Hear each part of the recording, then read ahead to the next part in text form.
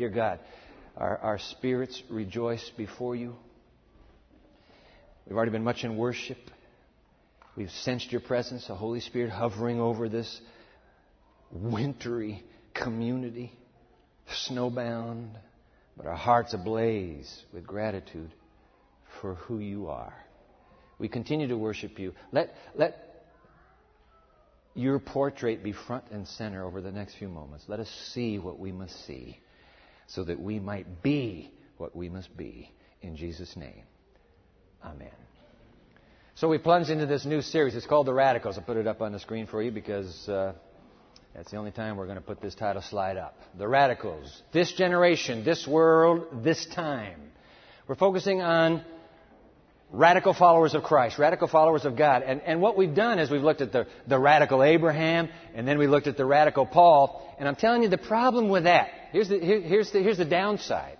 When we are faced with such high-octane radical followers, it is hugely intimidating. If not for you, then at least for me. I'm never going to be an Abraham. I'm never going to be a Paul. So we need to kind of counterbalance the picture a bit so we realize the call is for all of us. You don't have to be high-octane anything. You're called to be radical. And so we're going to go today to someone who would be called a don't want to be radical. Scholars tell us his name meant dove. Some scholars believe that was not his name. That was actually a nickname, like chicken, dove. Too timid. Too afraid. Maybe. But I'll tell you this. If it's true, what we believe, and that is he composed the book in the third person. He wrote his own story. Listen to this. It took a major amount of courage to be as brutally honest about himself as he is in the Dove's book. That's what I like about the third millennials, by the way. I love that about Sarah a moment ago. She said, I felt intimidated. I was scared. I felt like a failure. That's what I love about third millennials. Open, candid, vulnerable, taking risks, telling the truth. Boomers, we were trained to always put the best face forward. Just like a PR firm, always the best, the best, the best. You have a lot to teach us. So you're going to identify. You're going to identify with the dove. Let's go to his story. His story is composed around 13 infrastructure questions. And it's the 13th question that's the tripwire that gets us to our truth today. Open your Bible to the book of Jonah, the dove. Jonah.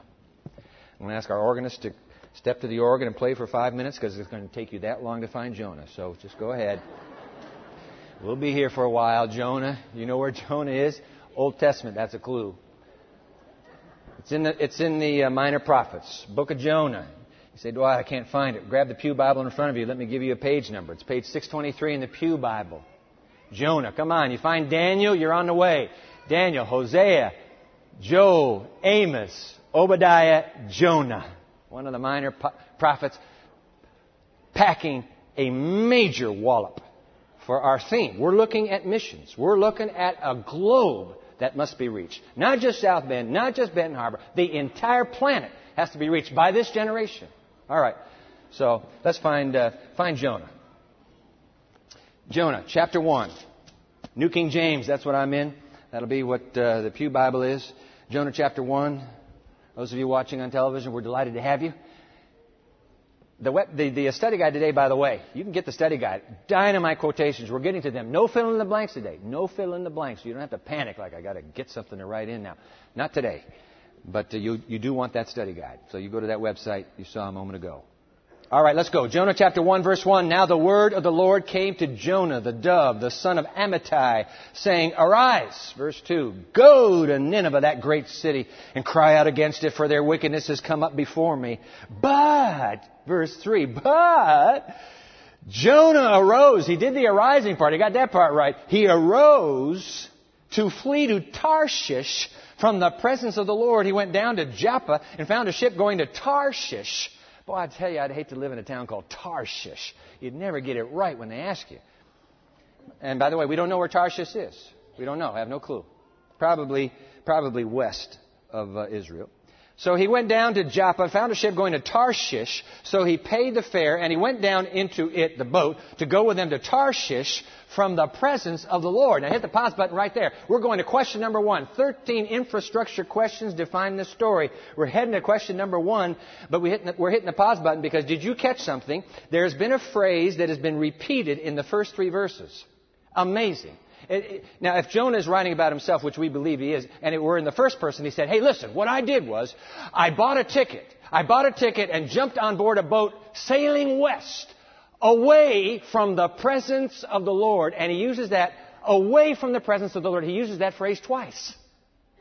You know what's going on? Here's what's going on. Jonah has concluded that his faith and his patriotism, his faith and his nationalism are to be bound up as one.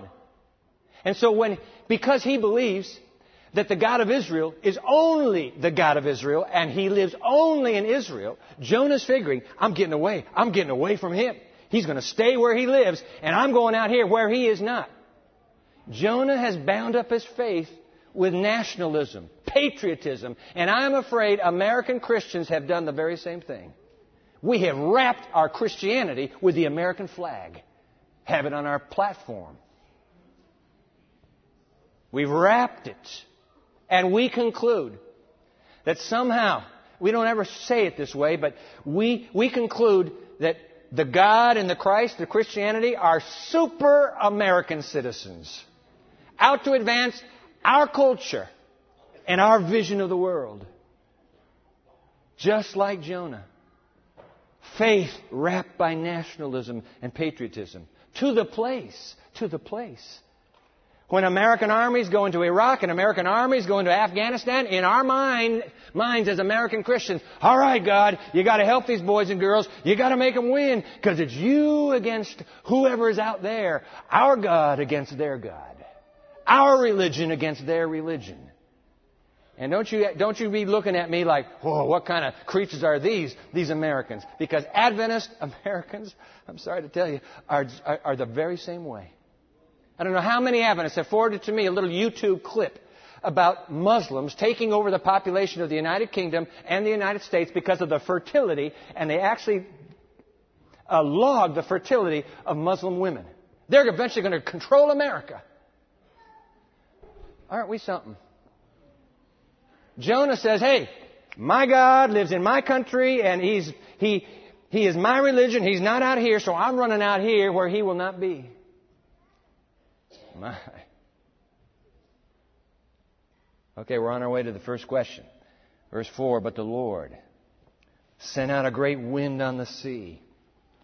And there was a mighty tempest on the sea so that the ship was about to be broken up. I've sailed the Atlantic, I've sailed the Pacific. I'm telling you, when you hit big ships, big high seas, even in a big ship, it's bad news. And these guys, these are experienced mariners. Look at this, verse 5. Then the mariners, these are sailors. The mariners were afraid. When the old salts are scared for their lives, you know you're in big trouble. And the mariners were afraid, and every man cried out to his God. And threw the cargo that was in the ship into the sea to lighten the load. But Jonah had gone down into the lowest parts of the ship and had lain down and was fast asleep. You can't believe this. Verse 6, so the captain came down into the bows of that Phoenician skiff. The captain came to him and said to him, what do you mean, sleeper? Question number 1. What do you mean, sleeper? What are you doing here? And then I love this. Arise, call on your God. Perhaps your God will consider us so that we may not perish. I mean, the boat is going down. Jonah is fast asleep. And God, even though he's a runaway missionary, I'm telling you this, you'll see this picture of God over and over in this short little story. God keeps hanging on to the guy. And you know what he's just done to Jonah? He has given him a perfect missionary moment. It's an Elijah moment. You know what Jonah should have said? The captain says, okay, you call on your gods. You call on your God. Jonah should have said, hey, let's do it. You call on your gods. I will call on my God. And the God who stops this storm is the true God. High five. Let's go. He missed his moment. A runaway missionary. God is still hoping he might change his mind. I'm going to give you a home run pitch now. Jonah, just swing at this ball, will you? And he stands there. Not a word. Not a word. All right, here come now. Here they come. Questions 2, 3, 4, 5, 6. So, Jonah goes up with the captain, topside. Down, spray, salt. We're dying. Davy Jones' locker, here we come. He goes up on the top side, and the sailors say, all right, we're going to find out. Yo, it's over the wind. Yo, we're casting lots. Draw. And Jonah draws. It's you. It's you. You're the one for the storm. It's you. And notice this. This is where the questions 2 through 6 come. Verse 8. Then they said to him, please tell us, for whose cause is this trouble upon us? Question 2. What is your occupation? Question 3. Where did you come from? Question 4. What is your country? Question 5. And of what people are you? Question 6. Like a prosecuting attorney.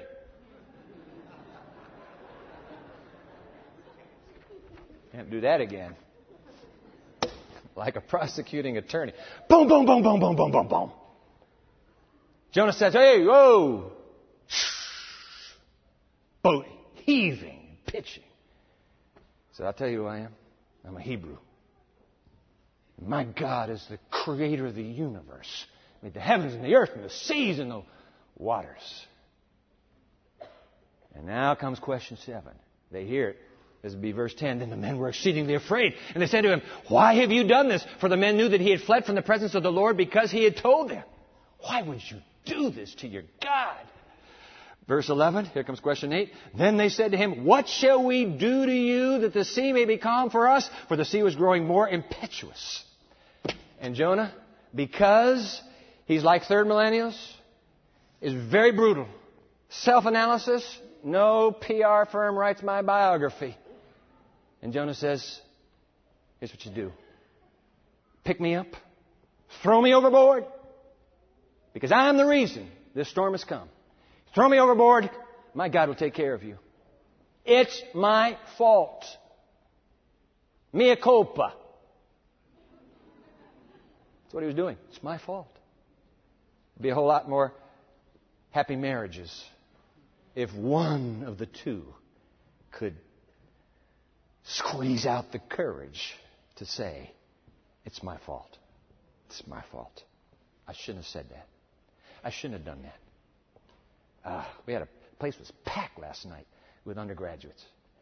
Free supper, by the way, next Friday night. And a video series on marriage. Dynamite. Karen and I got to be there to welcome everybody at the opening.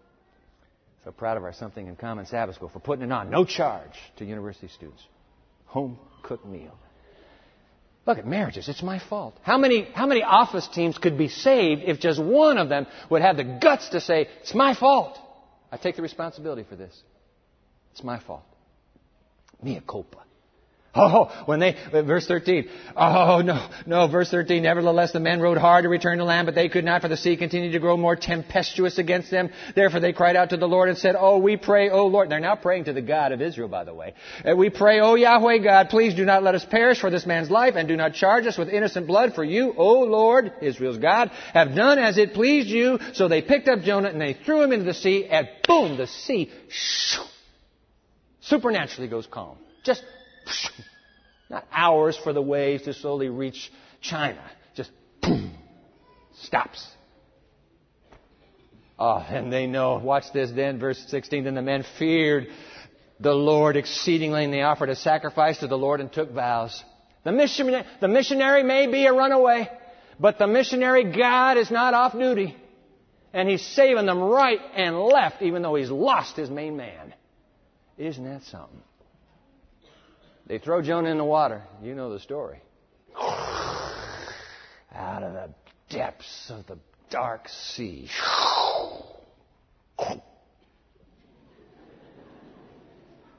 Amazing. Amazing story. So we've had 8 questions so far. And now verse 17, the Lord had prepared a great fish to swallow Jonah, and Jonah was in the belly of the fish 3 days and 3 nights. And then what follows in chapter 2? Not a single question. Not a single question. Just the prayer of a desperate, lost man to God. And the prayer ends with the theme verse of the entire short 4-chapter story. Verse 9. Look at this. This is the theme of the whole book. You'll see this. Verse 9. But I will sacrifice to you. He's wrapped in kelp. All right? He's inside the gastric juices of that fish. But I will sacrifice to you, O God, with the voice of thanksgiving. I will pay what I have vowed, for salvation is of the Lord. Write that down in your brain, will you? Salvation comes from God. That's the whole point. Salvation is of the Lord. We've seen it. He saved a pagan, mariners, probably the captain too. He saved a runaway prophet, missionary. And as we all know, He's just about to save an entire lost city. That old gospel hymn. Our minister of music a few weeks ago picked it. Didn't know that this was coming. Picked that hymn and we sang it together. We have heard a joyful noise. Jesus saves. Jesus saves. Spread the glad news all abroad. Jesus saves. Jesus saves. You know what that means, don't you? There is no depth that you have been thrown into by life circumstances or your own choices. There is no depth too deep for God to not be able to find you there. And He has a rescue mission just for you. I don't care what you've done. I don't care who you are. I don't care how young you are. There is no depth that you have sunk to that God cannot find you there and bring you back to salvation. Wow. I've heard a joyful sound. Jesus saves. We're ready now. We're ready now for question number 9. First, we need to get Jonah out of that whale. We have a pet dog at our home named Sadie Hawkins. She's 15 years old. We got her on February 29, and so little Sadie's been with us for years.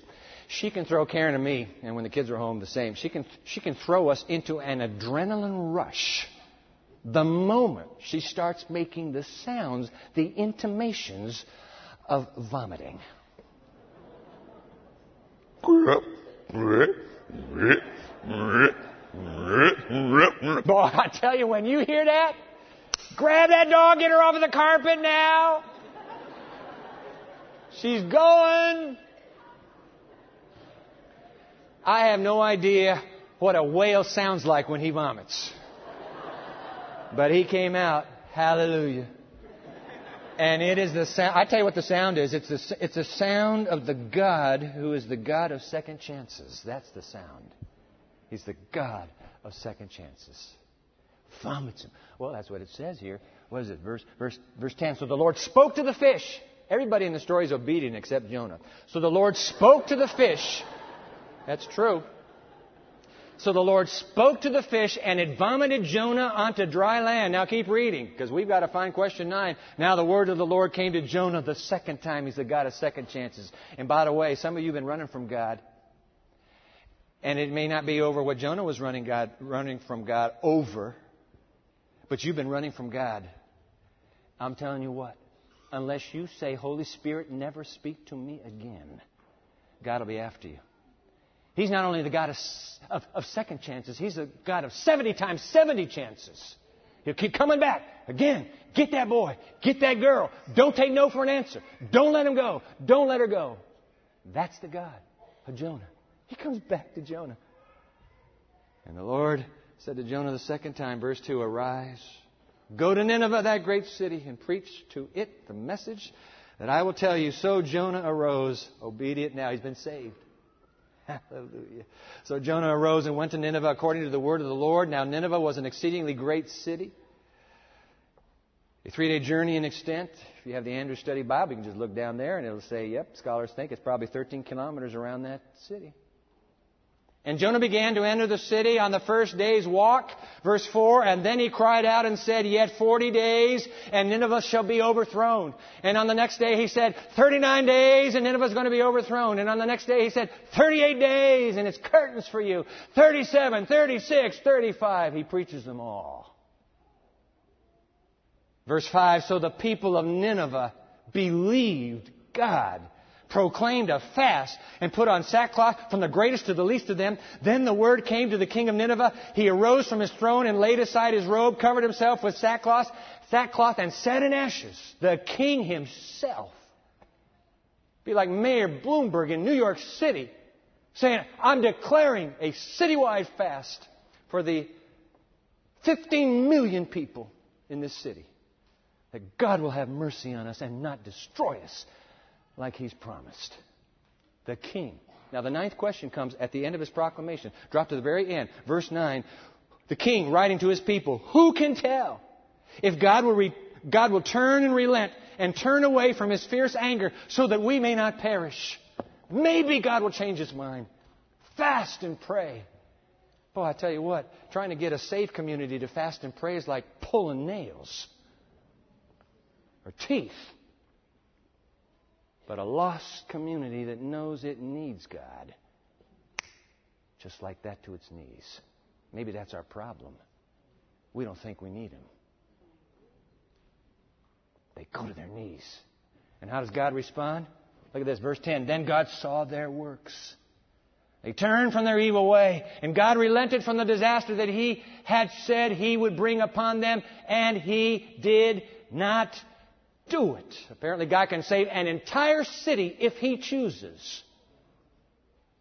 Isn't that something? An entire city if He pleases. No matter how wicked. Because Nineveh was the worst of the worst. God saves Nineveh. And look how happy Jonah is. The most successful evangelist in history. An entire city. We know of no city this size that was converted with a 40-day series. Look at Jonah. Verse 1, chapter 4. But it displeased Jonah exceedingly. He became angry. You can be saved but still be angry. So he prayed, verse 2, to the Lord and said, Lord, was not this what I said when I was still in my country? I've heard so many stories of Jonah told how he's afraid of the wicked city Nineveh. He's not afraid of the wicked city Nineveh. He went. But here now we know his objection. If I go, you will be so good, you will save them. That's what you do, and I don't want Nineveh saved. Because you're our God and you live in our country. I'm not going. He's not afraid of Nineveh. He just doesn't want God to be good. He knows Nineveh is bad, but he doesn't want God to be good. But he has a sneaky suspicion God will be what He is. And He was. I was still in my country. Didn't I tell you this? Therefore, keep going. Verse 2. Therefore I fled previously to Tarshish, for I know that you are a gracious and merciful God, slow to anger and abundant in loving kindness, one who relents from doing harm. Therefore now, O Lord, please take my life from me, for it is better for me to die than to live. Question 10, didn't I tell you you were going to do this? That's question 10. Now God comes with question 11. Then the Lord said, verse 4, is it right for you to be angry? That question is so important, God repeats it. 11 and 12, the same question. Is it right for you to be angry, Jonah? And Jonah storms off in a huff and a puff. Finds a spot outside of Nineveh, still hoping for a spectacular divine pyrotechnics. Fire from heaven. Okay, God, I'm outside now. Nuke 'em. And all he gets is a little vine from God that grows over his head. Shields him from the sun, though. It's nice to have that vine. But the next day, Jonah's still waiting for fire to fall. He also gets from God a little worm that eats the vine that dries up and the hot sun about kills him. I wish that I could die. So mad at you. God comes to him. Here's question number 12, verse 9. And God said to Jonah, is it right for you to be angry about the plant? Jonah says, it's right for me to be angry about the plant, even to death. But then, listen to God's reasoning here, verse 10. But the Lord said, you have had pity on the plant for which you had not labored, nor made it grow, which came up in a night and perished in a night. Should I, here question number 13, now here's the tripwire. Should I not pity Nineveh, that great city? That great city in which there are more than 120,000 persons who cannot discern between their right hand and their left. And we have often concluded that means there are 120,000 people who don't know good from evil, right from wrong. Now scholars are now saying, no. This is really true. They don't know their right hand from their left hand. What age group does not know the right hand from the left hand? 3 and under. There are 120,000 children. You ask a little 2-year-old, show me, honey, your right hand. Well, which one is the left one? Doesn't know. 120,000 just of the children. Add the teenagers, add the young adults, the adults. Some scholars believe it's between 600,000 and 1 million people that God is describing as belonging to Nineveh. You're ticked off by a little plant that died that you didn't even put it up in the first place. Shouldn't I be concerned? Shouldn't I be concerned about 1 million people that I made? And oh, by the way, look at the end of verse 11. Oh, by the way, and a whole lot of livestock as well. Jonah wants to nuke them all. Just like the Adventists who say, even so, come Lord Jesus today so that I can get saved. Nuke the rest, just save me. That's what you're saying. Every time you're telling God, it's time for you to come for me. I'm ready. You're saying, nuke the rest, save me. That is the craziest prayer to ever pray as an Adventist. Look at the heart of this God. It's not radical Jonah, it's radical God in this story. Radical God. The end. It's over. That's all Jonah wrote. But it's enough. Because in these 4 short chapters of this single tale, there is an utterly radical, profound depiction of God's mercy for all His children. He is a God of mercy for everybody. Look at it. He's the one who saw Nineveh and said, "Heck, I got to find somebody to save Nineveh. Hey, Jonah, I need you to go for me." He had mercy on Nineveh before there ever was a missionary. He had mercy on the pagans and saved them all. He had mercy on a runaway prophet, sent a whale so that he wouldn't drown. He had mercy on the inside the whale missionary, saved him. Had mercy on the entire city. Had mercy on the children. Had mercy on the cattle. Mercy. He has mercy. He has mercy on them all. I tell you what, there is, can I do this? There is a wideness. There is a wideness. Let's put that on the screen, please. There is a wideness. That's the line I don't want you to forget. That's the Bible teaching today. There is a wideness in God's mercy. Jonah. Jonah theoretically accepts divine mercy, but he does not experientially embrace it. After all, think about this. In Jonah's mind, if you fail, you die. Nineveh is wicked. It is morally failed. It dies. Jonah has professionally failed. Let me die. In Jonah's mind, no mercy. You die if you fail. A lot of us live by that same credo. You die if you fail. So we are scared of failure. Afraid.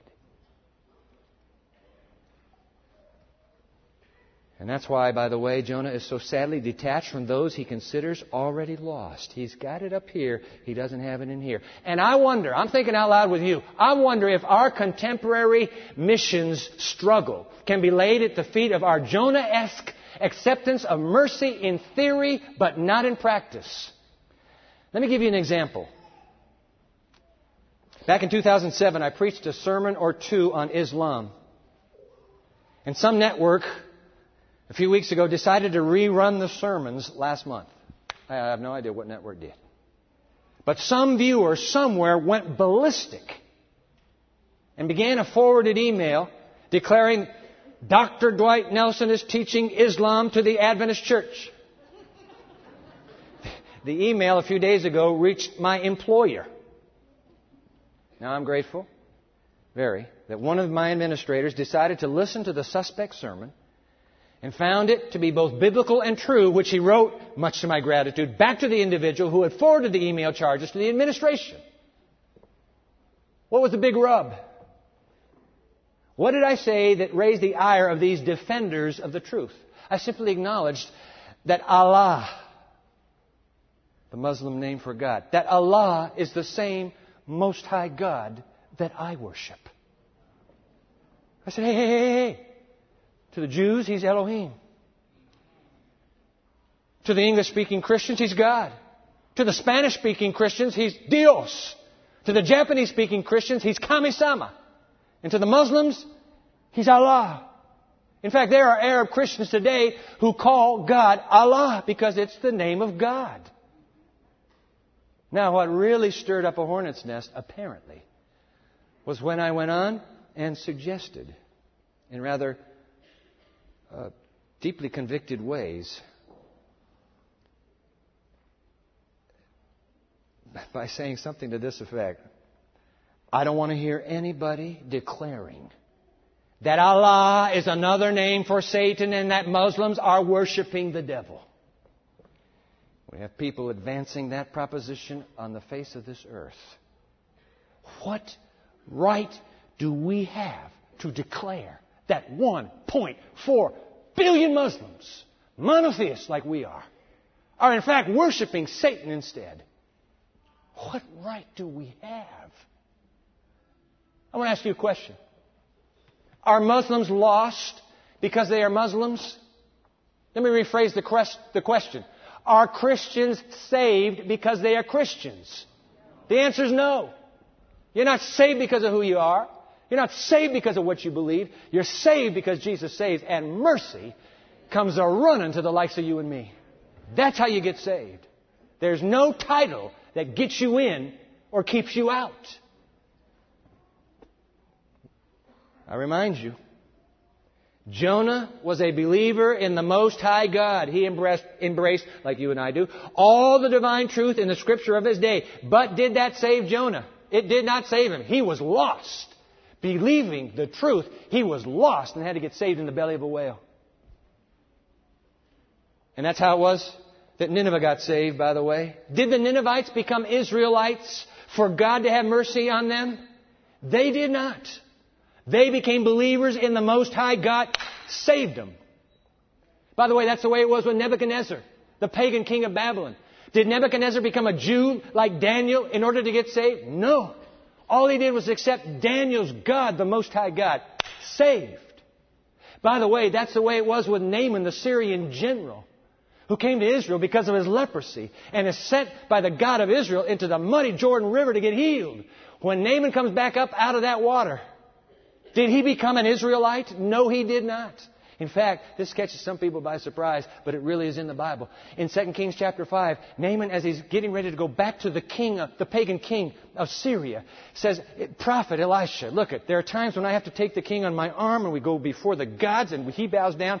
Would I get your permission, please, to bow down to those gods with the king? And you know what Elisha said? Go in peace. Boy, if he had asked us,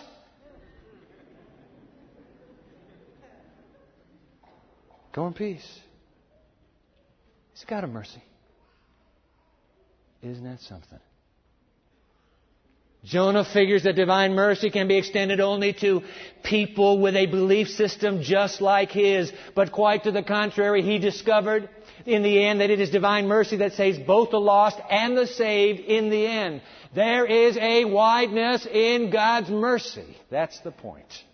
A wideness in God's mercy. That's why our missiology, and I've got some missiologists here.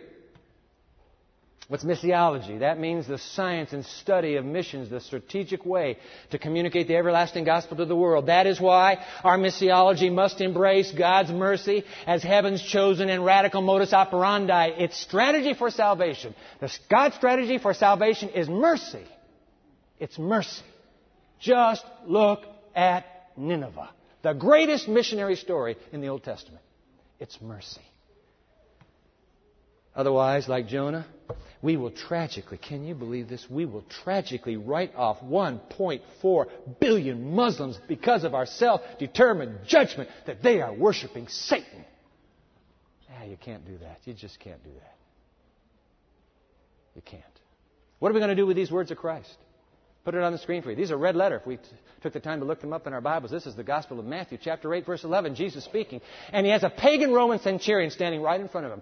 I say to you, he's speaking to the Jews around him. I say to you that many will come from the east, that would be Islam, and from the west, that would be the secular atheist west, we would think of it today. Many will come from the east and the west and will take their places at the feast with Abraham, Isaac, and Jacob in the kingdom of heaven. But let me say something to you who belong to the truth. But the subjects of the kingdom will be thrown outside into the darkness where there will be weeping and gnashing of teeth. That's pretty stiff stuff. And it came from the Lord himself. Your argument now is not with me anymore. You're now arguing with Jesus. What are we going to do with this promise of God? This is one of the great missionary prayers in the Bible. It's Psalm 87. Let's put it on the screen here. This is God speaking. He's telling about the places He goes on earth to find the saved, where He goes to save people. I, God speaking, will make mention of Rahab. That would be the children of the East, Islam. I will make mention of Rahab and Babylon. Those would be just sheer plain pagans. I will make mention of Rahab and Babylon to those who know me. And behold, O Philistia and Tyre with Ethiopia. I'm going to say from all these nations, this one was born there. When God says this one was born there, He's saying, I'm treating them like they were born in Zion. They're born saved. They're born again. I'm going to say from all these regions, this one was born there. Look at the next line. And of Zion. Oh, I'm going to find saved people even in Zion. Watch this. And of Zion it will be said, this one and that one were born in her, and the Most High Himself shall establish her. One more. And the Lord will record when He registers the peoples of earth, this one was born there. I know you were born among the Muslims. I know you were born among the Hindus. I know you were born among the Buddhists. But I'm going to register you as being born in my city, Zion. Isn't that something? Peter must have been right. Acts chapter 10, verses 34 and 35. Peter, what are you saying? Peter opened his mouth and said, in truth, I perceive that God shows no partiality. Now watch this. But in every nation, Iraq, Iran, Afghanistan, in every nation, whoever fears Him, I don't care who it is, whoever fears the Most High God and works righteousness is accepted by Him. Wow! Maybe our problem is we're like Jonah. Intellectually, we embrace divine mercy. Experientially, nobody gets it, not even me. And that's why we're so hard on ourselves, by the way, and why we're struggling to find good news in Christianity and in Adventism. We have no mercy. We won't even give mercy to ourselves. What are we going to do with this profound declaration by Ellen White? Let me put it on the screen for you. This is something else. Desire of Ages, the classic on the life of Jesus. These are all in your study guide, by the way, so make sure you don't throw your bulletin away before pulling the quotes out and sticking them in your Bible. Those, she's writing here in Desire of Ages, those whom Christ commends in the judgment may have known little of theology. They never knew what you and I know. Little of theology. But they have cherished His principles. Through the influence of the divine Spirit, they have been a blessing to those about them. Among the heathen are those who worship God ignorantly. How dare us to declare they're not worshiping God, they're worshiping the devil. Can you see how wrong such a judgment is? Who gave us the authority to make the judgment about who people are worshiping anyway? God alone decides who they're worshiping. Isn't that something? Among the heathen are those who worship God, the living God, the same God I worship every day. Are those who worship God ignorantly, those to whom the light is never brought by human instrumentality. They never hear the name of Christ. Yet they will not perish. Though ignorant of the written law of God, they have heard His voice speaking to them in nature and have done the things that the law required. Their works are evidence that the Holy Spirit has touched their hearts. And isn't this something? They are recognized as the children of God and will go home with Him one day. Hallelujah. Absolutely. There is a wideness in God's mercy, like the wideness of the sea. We want Him to be a little pond in our backyard. And He has the whole world in His embrace. The Australian scholar Gerald Minchin, Adventist, taught briefly at Andrews about a half a century ago, according to the Encyclopedia piece on him. He wrote an unpublished paper entitled The Salvation of the Heathen. I want you to listen to what he wrote. You can take this quote home as well. Put Minchin's words on the screen. Is it not assuming too much? We're going too far, he's suggesting. Is it not assuming too much to suggest that the labors of the Holy Spirit on behalf of men and women are limited to a group who have heard the name of Christ? Only those who have heard His name get saved.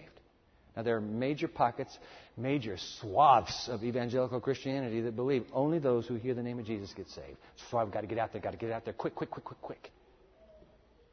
He says, isn't this pushing it a little bit? Listen to the reasoning. Keep going. Rather, the teaching of Scripture is that God seeks men and women everywhere, regardless of artificial distinctions raised by accident of birth and parentage. Oh my, I'm so sorry you weren't living in Israel when Jesus came. Where'd you live? China? Ah, bad break. Why'd you choose to be born in China anyway?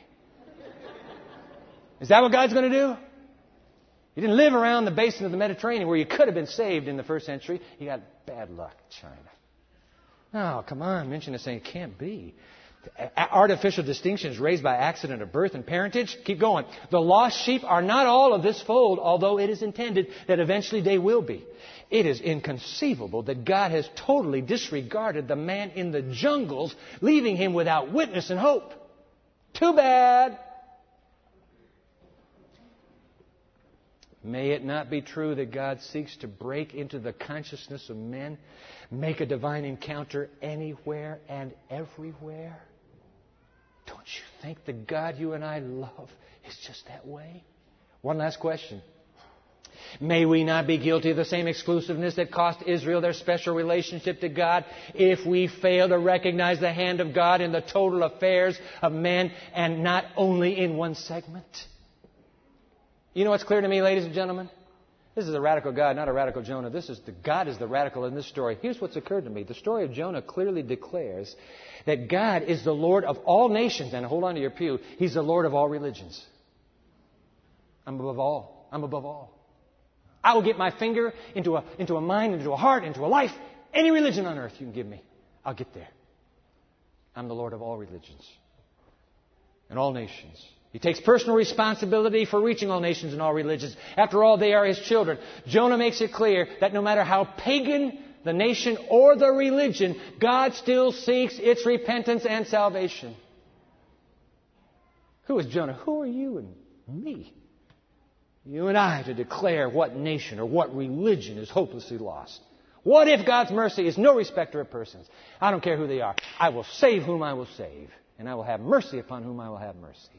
What if God's that way, as He appears to be in Jonah? Is it right for you to be angry, Jonah? Please. Jonah, Joe. Should not I have mercy on Nineveh, that great city? 1.4 billion Muslims. Throw in another a billion Hindus.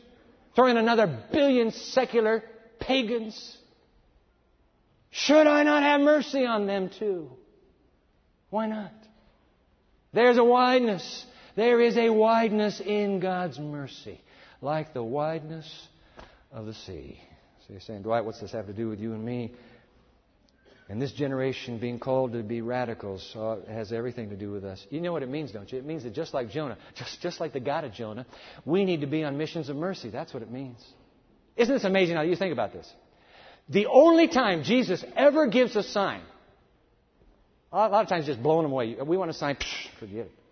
The only time He gives a sign to prove that He's from heaven, the Pharisees come to Him and they say, give us a sign that you are from heaven. Jesus said, all right, I'll give you a sign. I will give you the sign of Jonah. Isn't that amazing? He picks the story where the God of the universe in mercy saves a pagan lost city. And He said, that's the sign that I am that God. For as Jonah was buried 3 days and 3 nights in the belly of a whale, so the Son of Man will be buried 3 days and 3 nights in the belly of the earth. I am the God of Jonah. I am the Lord of mercy. I am the Savior of the world. That's your sign. Well, if He's the God of mercy, then I suppose we ought to be the people of mercy, don't you? Please. God comes down and dies on a cross so that we might live the life that is His. Freely we have received mercy. Freely then we must give mercy. And that's why for 31 days at Andrews University and the Pioneer Memorial Church, we are praying a single prayer. I hope you've been praying it every day. I have, morning and night. Pray it with me. I've typed it up on little pieces of paper. I have it everywhere in my house so that I run into it. Here's that prayer. We've been praying this. Oh God. Pray it out loud with me, will you? Let's just read this out loud. Oh God, give me your heart for this lost world, and I will go anywhere in the world you send me. That's a simple little prayer. Oh, God, give me your heart. God of Jonah, Lord of Nineveh, give me your heart. Give me your mercy, God. Give me your mercy. And you know what, God? If you will give me your mercy, I will go anywhere in the world you send me. I will not say no. I will not run away by your grace. By your mercy, I will go. I had a student give me a note this last week. I'm impressed to do mission work. It's been part of this series. I'm impressed to do mission work. I just don't know where to go. I need clearer vision. Good for you. Good for you. Before this series is over, and it ends on March 5, before this series is over, you're going to be given opportunities, specific opportunities to respond. We're not just going to get ourselves all excited about overseas and then nobody responds. No, you got to pray this prayer for 31 days first so that you will respond the way God wishes for you to respond. I don't know what that will is. Doesn't matter. 31 days. Oh, God, please give me your heart. And I'll go anywhere you send me in this world. Robert Frost, the great American poet and writer. One sentence from him. After Jonah, you could never trust God not to be merciful again. Isn't that good? And I might add, after Calvary, why would you ever not want God to be merciful again and again and again until Jesus comes? I want our musicians to come on up here. There's a great song. It's an old hymn. We'll put the words on the screen for you. It's the teaching of today's moments together. There's a wideness in God's mercy, like the wideness of the sea. There's a kindness in His justice that is more than liberty. Stand to your feet. We're not going to take a long introduction here. Stand to your feet, and we're going to sing 3 stanzas of this beautiful, beautiful hymn.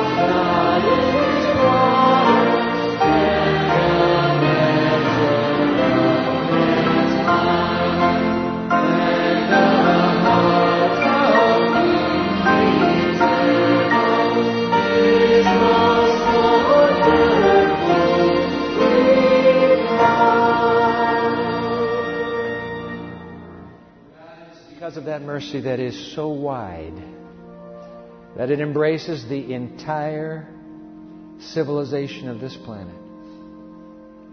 It is because of the wideness of your mercy that we stand with gratitude before you now. Mercy has found us. Now, O God, we are in debt to mercy. We must go to find all your earth children with the merciful glad tidings that the God of mercy has saved them and is coming soon to take them home. Make us into your image, that the heart of Christ our Lord will be ours as well. And now may the love of the Father and the grace of the Lord Jesus Christ and the communion of the Spirit be with you and me as we go with Him. Amen.